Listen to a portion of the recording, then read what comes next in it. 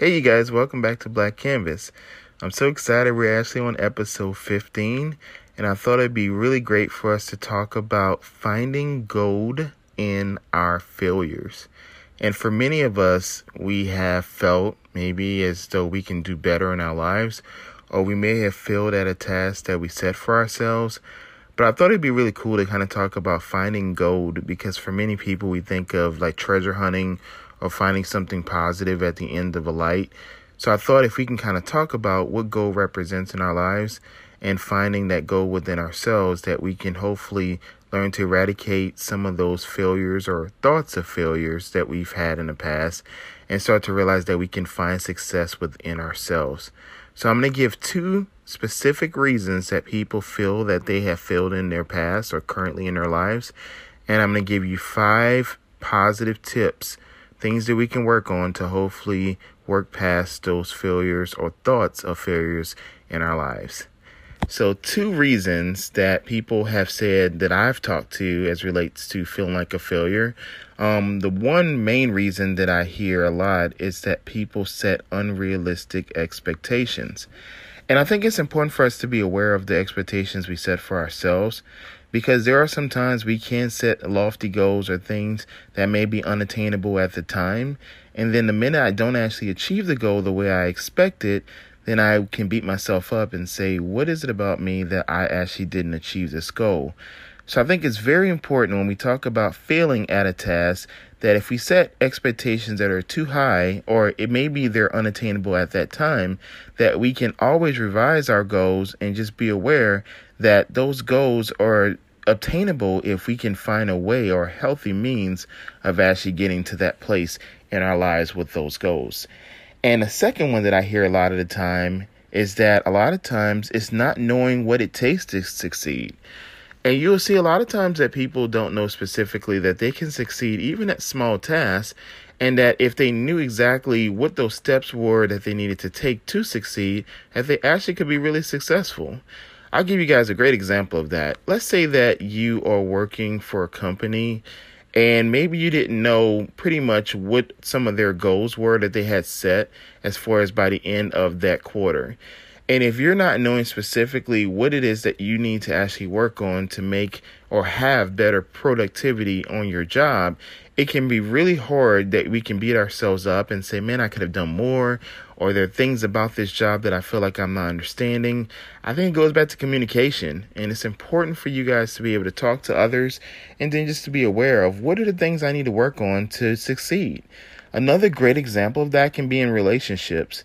And how often you see people in a relationship when it starts to go downhill that they just didn't even communicate or talk about a lot of those issues. So it can be really difficult when things go to that place and you feel like, man, I didn't know. Sometimes it's because we don't ask, or if we do ask, we may ask in a certain tone of voice or a certain way, which can create a lot of tension. So I think it's important when we think of if I have not succeeded or if I've set unrealistic expectations, that it's important for me to understand the reasons and why, and also be able to talk and just let people know how I'm feeling and the things that I'm working on, or things maybe I struggle with that can cause me to feel as though that I failed. And the 5 tips I want to give you guys, I think be really helpful for us to kind of remember. If you guys have a pen, please write it down. The first tip that we can work on to hopefully become successful individuals in our lives is to, number 1, believe in yourself. I think it's very important for us to have that strong belief system in the things we do. And when we start to find security within ourselves, then we can definitely make major life changes because we found that inner strength that we have that helps us to be successful. The second one I think that will be really helpful for you guys is getting to the point where we maintain a positive perspective. So this means that we can have that positive light, but it's actually being honest and saying this is something that I found that I feel like I'm doing well, and not beating ourselves up over things we can't control. Number 3 is don't take failure personally. A lot of times people take failures personally and they feel like, man, I'm the failure. Realize that it's merely a stepping stone, that we can use our failures to actually persevere in a positive direction. Number 4, reach out to others. This is going to be so important that you guys reach out to your support systems, reach out to maybe people who you feel aren't in your support system, because they may have those nuggets of information that will be really beneficial for us to succeed. And they may have a strategy that's worked for them that's caused them to be successful that we can learn from ourselves. And number 5, connect with your purpose.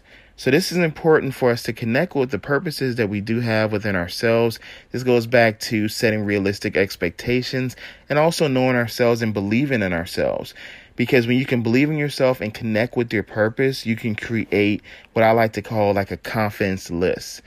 And I think it's so important for us to have a confidence list, things that you feel confident that you do really well, or things that you maybe haven't done, maybe that you want to try that can help build confidence. For example, maybe creating a song or writing a short story, or for some of you guys, maybe creating a silly dance or acting it out, or maybe a monologue, and that you can kind of spend time with your friends and you can kind of laugh and play together and work on it together. I think it will help you guys when we start to create a balance between our comfort zone, which for many of us is when we place ourselves in places where we feel at ease, versus our risk zone is where we start to learn to adapt to new circumstances. And when we can start to know the difference between our comfort and risk zones, then we can start to make better decisions in our lives on a day-to-day basis. A lot of times we can get stressed out, or our doubts and fears or anxiety can sometimes cripple us. But I think it's so important for us to step outside of our comfort zones and to sometimes just strike up a conversation with someone different from us, because that person may be the person that gives us that nugget of gold that will help us to work through our past mistakes, or as we like to call them, failures. I hope you guys enjoyed this podcast. I wanted to give you just a quick nugget of information I thought would be really helpful for any of you guys who are struggling with feeling like a failure. And hopefully we can find successful ways of moving forward so that we can actually reach our goals and our expectations. And let's remember, you guys, to embrace our uniqueness, because the world is our canvas. Y'all have a great week. Talk with you soon.